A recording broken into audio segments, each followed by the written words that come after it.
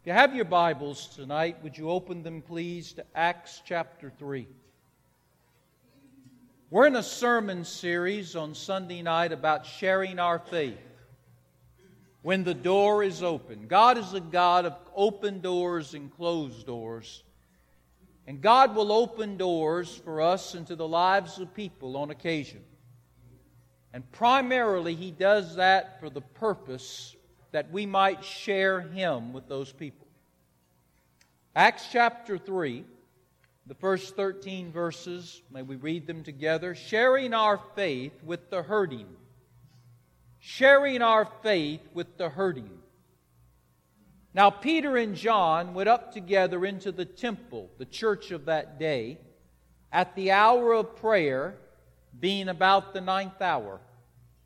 And a certain man, lame from his mother's womb, in other words, he's been a cripple all of his life, was carried, whom they laid daily at the gate of the temple, which is called Beautiful.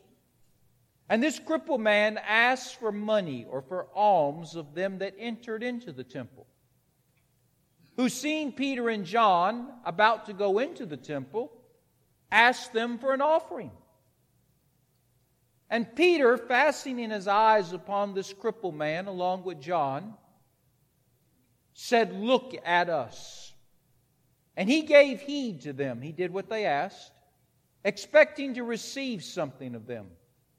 Verse 6, Peter said, "Silver and gold have I none, but such as I have I will give to you. In the name of Jesus Christ of Nazareth, rise up and walk." And he took him by the right hand, Peter did, and lifted up the crippled man.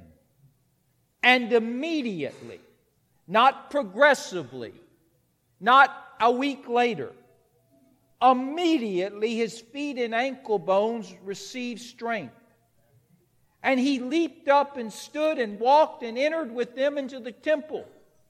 He came in walking and leaping and praising God. And all the people saw him walking and praising God, and they knew that he was the one that sat for alms at the beautiful gate of the temple. And they were all filled with wonder and amazement at what happened to him. And as the lame man which was healed held Peter and John, all the people ran together unto them at the porch that is called Solomon's, greatly curious about what took place. Peter having a sermon in his back pocket. That's just my adding in there. Peter saw it, all the people coming, gathering, and he answered to them. He said, "You men of Israel, why marvel you at this? Why do you look so earnestly on us as though we, by our own power or holiness, we made this man to walk? It was the God of Abraham and Isaac and Jacob, the God of our fathers. He has glorified His Son Jesus." And then he goes on to talk about what they did to Jesus, the Son of the living God. Most stories in the Bible are very simple but profound. They're very profound, but they're very simple. Acts chapter 3, the story is both. It's a simple story. It's easy to understand, but yet it has a profoundness that we're going to see in just a moment. Peter and John are on their way to the temple, which was the church of that day. They're going to pray. They're going to do church, you might say. Going to church to do church. They're going to pray. I'm sure Peter is also prepared to teach or preach in the temple, should he be called upon. And so as Peter and John are making their way to the temple, as they're approaching the church, they're confronted by a crippled man. Now this man has never known how to walk. He came out of his mother's womb a cripple. He was a little crippled boy. He was a little crippled teenager. Now he's a crippled man. He's never known how to walk. He's been a cripple all of his life. And because of his handicap, because of his deformity, because of both perhaps, he's poor. There's no job for somebody like him in that day. He's dirty.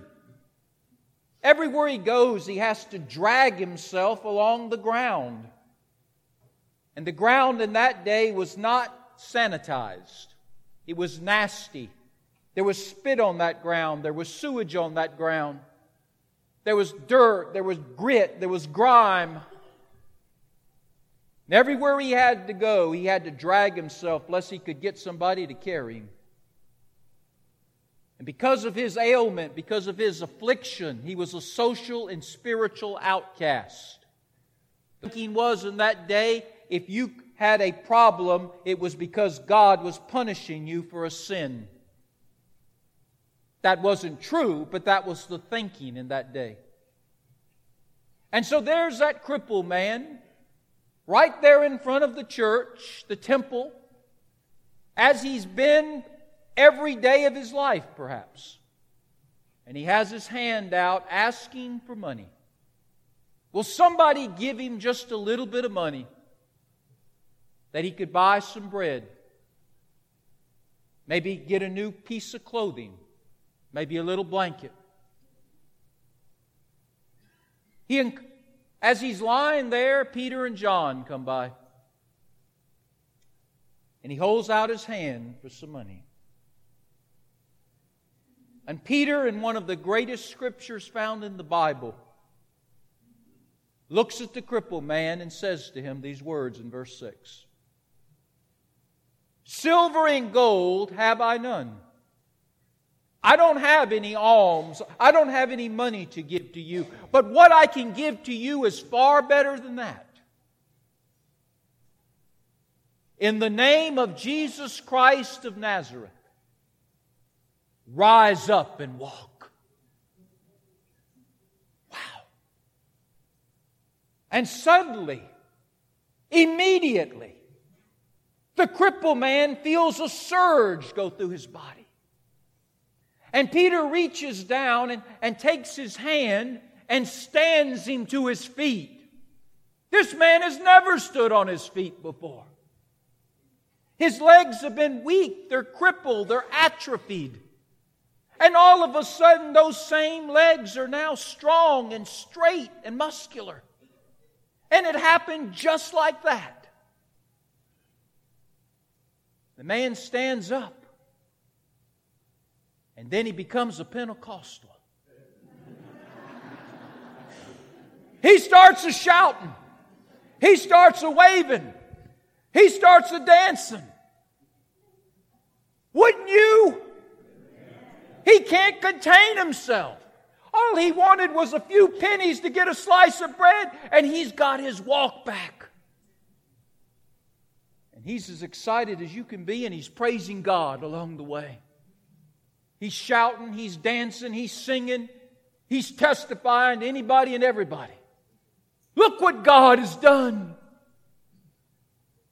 And the people who are coming into the church and into the temple, they haven't seen a lot of excitement like that lately. And they get a little curious. They get a little engaged. How in the world did this happen? And the crippled man says, Peter, John, those two men right there, they did that for me. And the crowd gathers around Peter and John as if there's some novelties. And Peter then pulls out the sermon I told you about. All good preachers carry a sermon in their back pocket. And preacher Peter began to preach a dynamic message to the crowd in the verses that followed.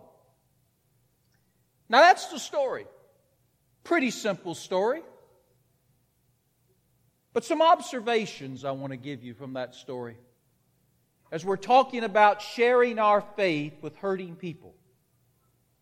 Because just like there was a crippled man that day, there's a lot of crippled people today.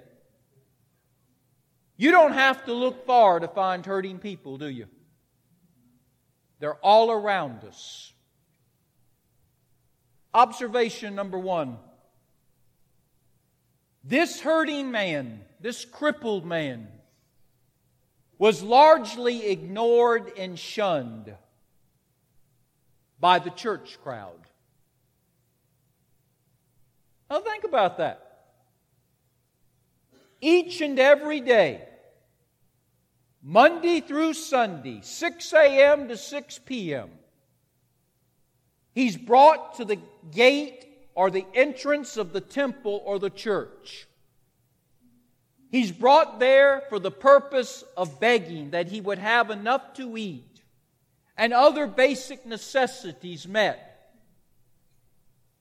Every single day, Monday, Tuesday, Wednesday, Thursday, Friday, Saturday, Sunday, he's there at that temple, he's there at that church,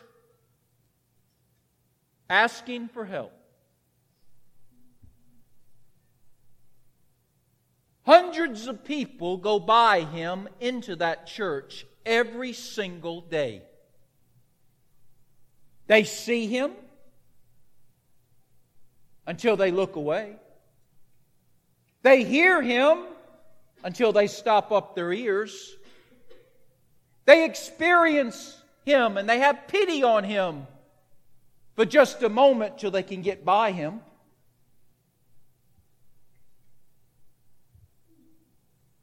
God's people ignore him. God's people shun him. God's people don't want to have anything to do with him.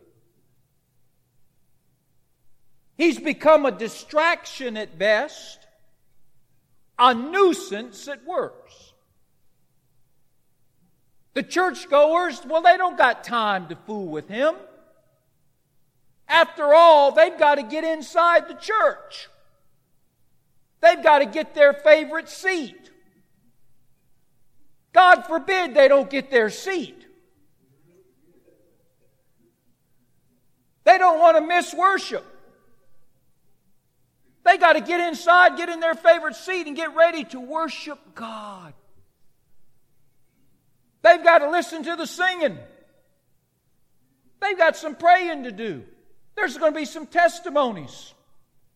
The Word of God is going to be expounded. They've got to get in the church to do church. They don't have time for that man at their doorstep.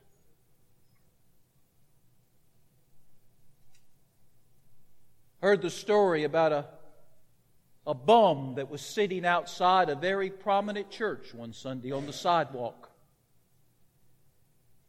The bum was dirty. From head to toe, he was absolutely filthy with a capital F.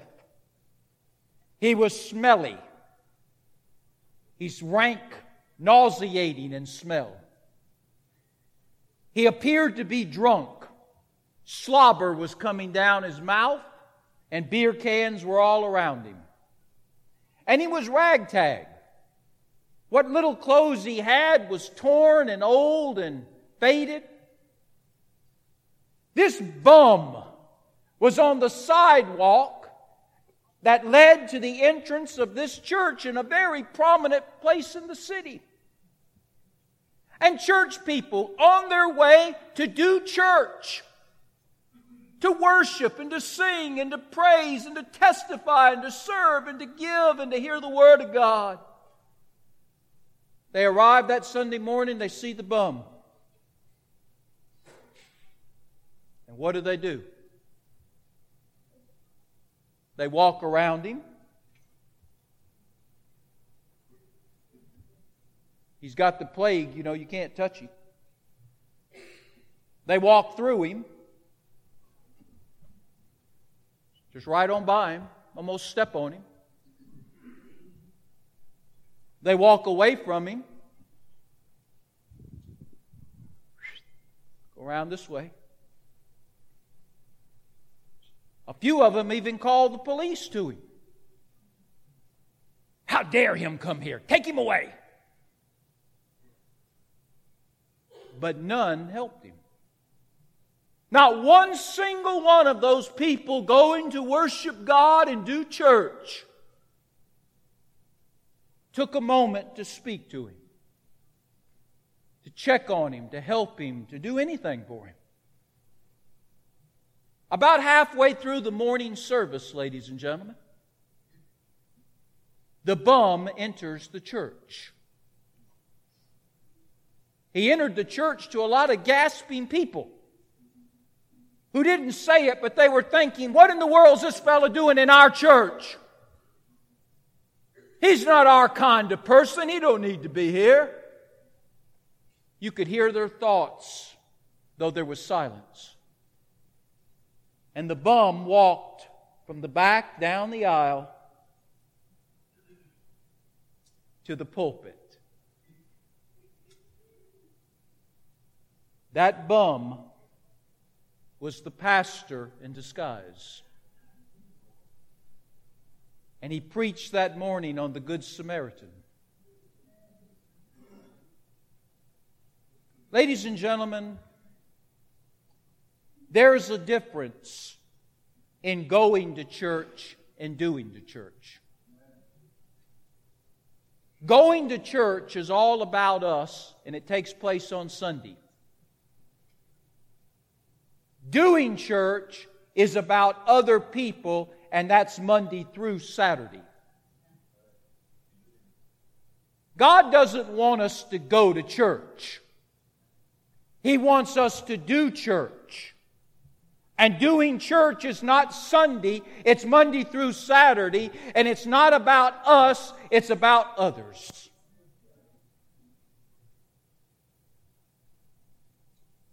How many people do we walk by each and every day who are hurting? And we close our eyes and close our ears and close our minds and close our hearts to them? And look on them as a distraction, a nuisance, an inconvenience. Or even think to ourselves, they deserve what they're getting. So easy to be skeptical and cynical, isn't it? Second observation. Peter cared about this man and his soul. Peter and John are in a hurry. Don't get me wrong. They look at their watch.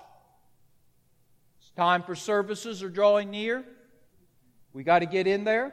So they're hustling. They have to get inside the church to have their prayer time, to pray to the Lord to give them somebody to witness to. They got to get inside the church because they don't want to miss the praises and the testimonies of people who have been healed by the power of God. And Peter's got to get in there because he might be asked to preach. And goodness gracious, the opportunity to preach to hundreds of people and see them come to Jesus, boy, that's exciting. Little did he know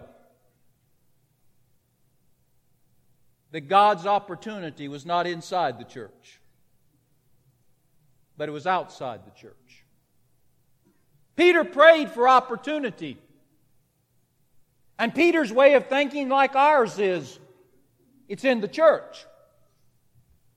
God said, no, this one's not in the church. This one's at the church. And you want to see the power of God, Peter? You don't need to hear a testimony about it. I'm going to let you do it to this man. And you want somebody to witness to, Peter? You tell this man about Jesus.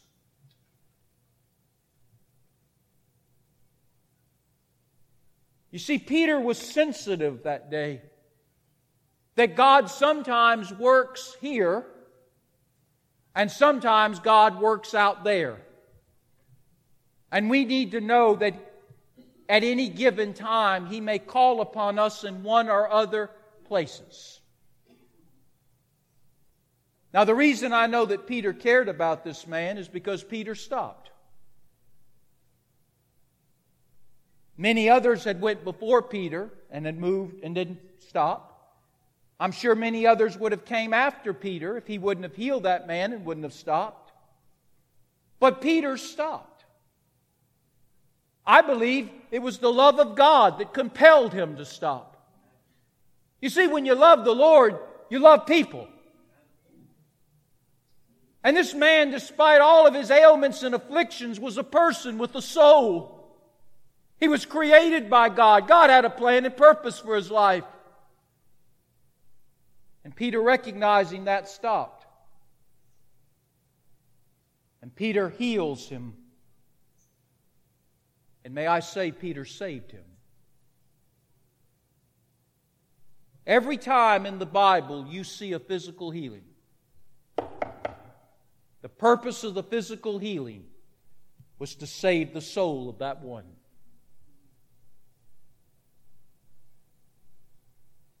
Hurting people do not need our cliches. They don't need our money. They don't need our trinkets. They don't need our faith. You know what hurting people want from us more than anything else? Our heart. They just want to know that we care. Anybody can throw money at somebody. Anybody can give trinkets to somebody. Anybody can throw a tract at somebody. Hurting people don't care about all of that. They just want somebody to love them. And Peter stops in love and recognizes what the man needs. And in love, he brings healing to that man, and he leads that man to salvation. You know, we have a lot of do-gooders today, but their agenda, their motive is not love. There's a lot of do-gooders in the church and out of the church whose motives to do things, who have an agenda to do things to what they call the unfortunate people. But it's all about them. It's not really because they love those people and they want to help those people for this life and for the life to come. You see, Peter cared about this man's body, but he also cared about this man's soul.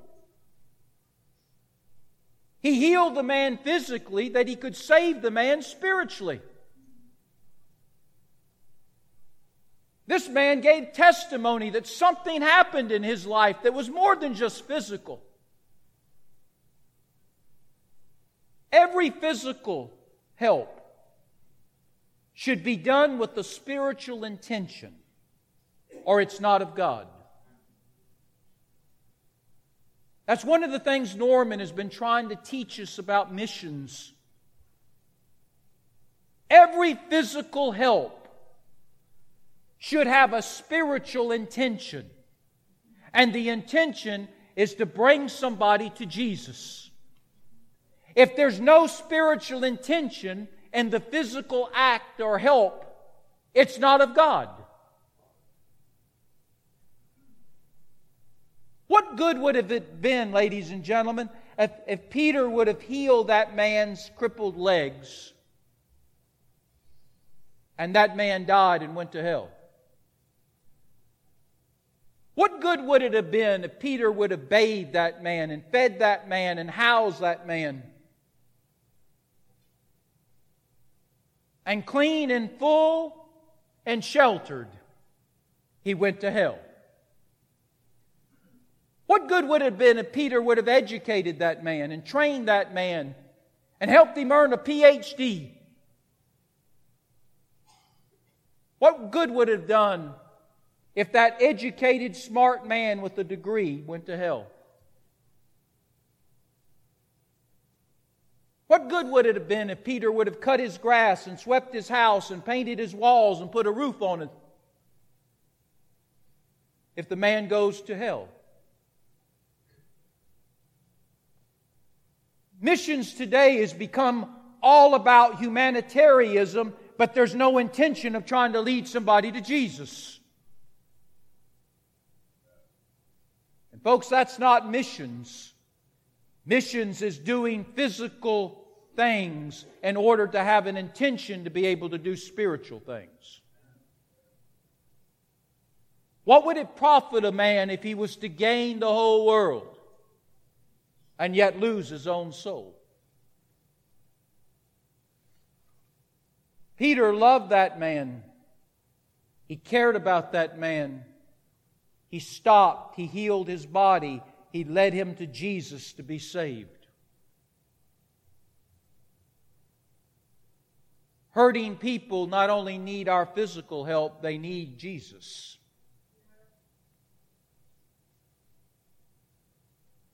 Third observation. Peter kept Jesus in the forefront. Notice in verse 6 what he says to the man. Silver and gold have I none, but such as I have I give to you. In the name of Peter.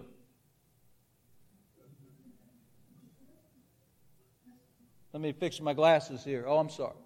In the name of Jesus Christ of Nazareth, rise up and walk. We have people who call themselves faith healers today. And they put on a show for a fee. They bring people on the platform who are screened before they get up there. Do you think you walk up there with all your ailments and afflictions? No, you don't. You go through a screening room where they will determine who goes up on the platform. And so you pay a fee, get on the platform, and the faith healer is going to heal you after he puts on a show. It's all about who? Him.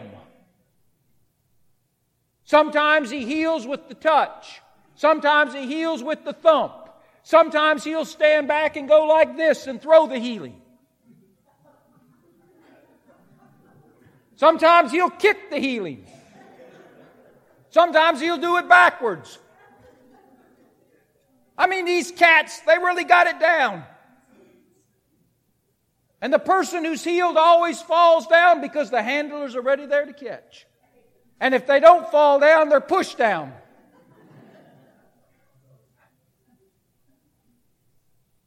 It's all about them, and Peter understood something. It's not about Peter. It's not about John. It's not about you. It's not about I. It's about Jesus. He tells that man, you rise and be healed in the name of Jesus. The message was Christ.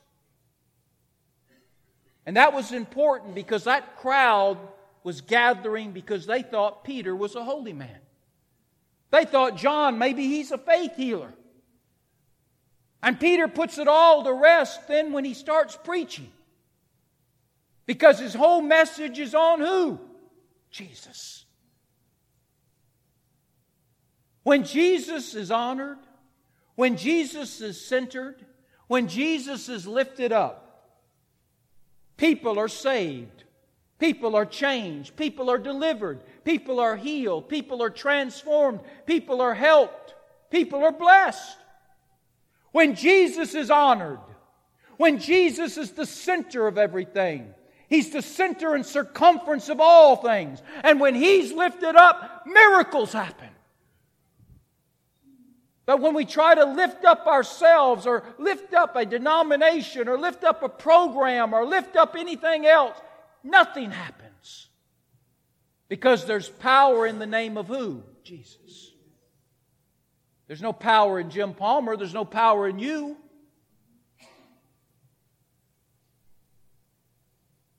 Let me ask you a question. Let's think as we close. Suppose you had $1 million, okay? That okay with y'all? Okay. Some of y'all. Suppose you had $1 million and somebody came to you and said, I would like to open up a restaurant. I've always liked to cook. I believe I could make a go of it if I could just get some funding to get the building and get the equipment and get started. You know, some upfront money. Could you loan me? Is there any possibility you could loan me $500,000? All right? We say, okay. We can do that. We've got $1 million. That gives us another $500,000 we can play with later. So we loaned that particular person $500,000 to open up their restaurant. Every single day you see that person after you give them the loan, they come up to you and shake your hand and hug your neck and say, "Thank you, thank you, thank you." Every day you go to your mailbox, there's a little card from them saying, "I deeply appreciate what you've done for me." The person that you gave the money to, everywhere they go, they talk about you. They praise you. They build you up around people who really don't know who you are, but they know your name and they know what you did for them.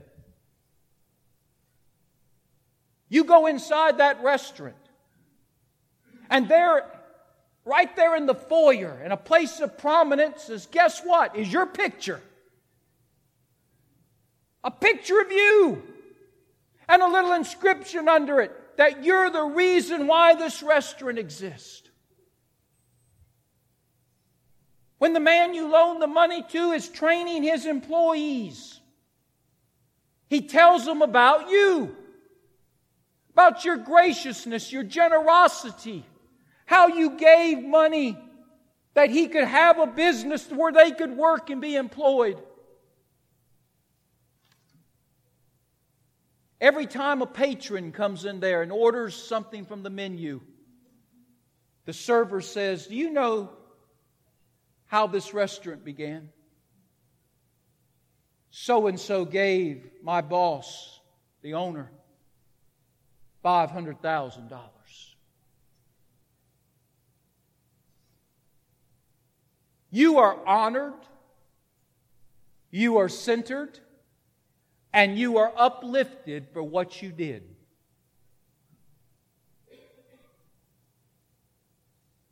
Suppose later down the line, the owner of the restaurant comes to you and says, "Listen, I believe we could do some expansion.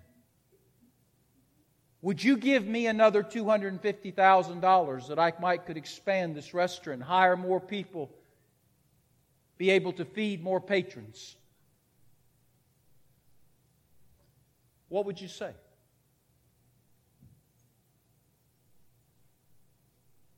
I'd give it to him.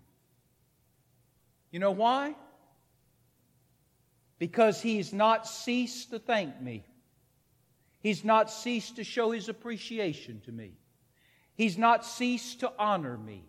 He's not ceased to center me in his business and all that's going on there. He hasn't failed to lift me up.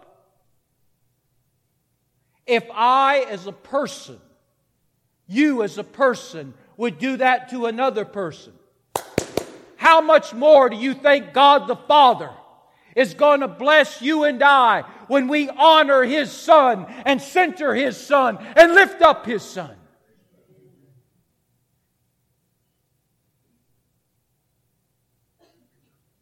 Wow. Whenever you do something good to Jesus, the Father is going to do something good to you. Because that Son is His pride and joy. In closing, what have we learned? We need to look for hurting people. We've got to look for them. And they're not hard to find if we will just have the eyes of Jesus.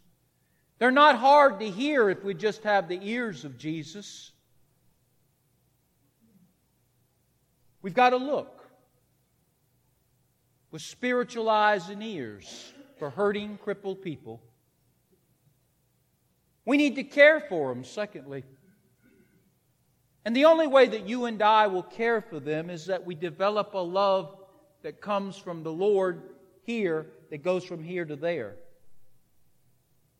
Because if we don't have the proper love and concern and care for them, all we'll do is what those other church members did that day.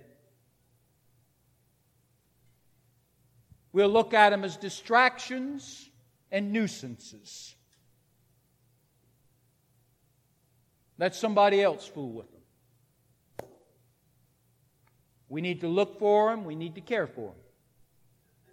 And then we need to meet their physical needs with the intent of sharing Jesus with them, that they might become born-again Christians. We don't do physical things just to do physical things. We do physical things to give us an opportunity to say we love you, we care about you, and we want you to have more than what this life offers. We want you to have eternal life. And we share the gospel with them. That's intentional. It's not accidental. And then we put Jesus up front. It's not about us. It's not about our ministry. It's not about a program. It's not about the church. Everything is centered on Christ. He's honored and He's lifted up. And when He's lifted up, amazing things will happen as men are drawn to Him.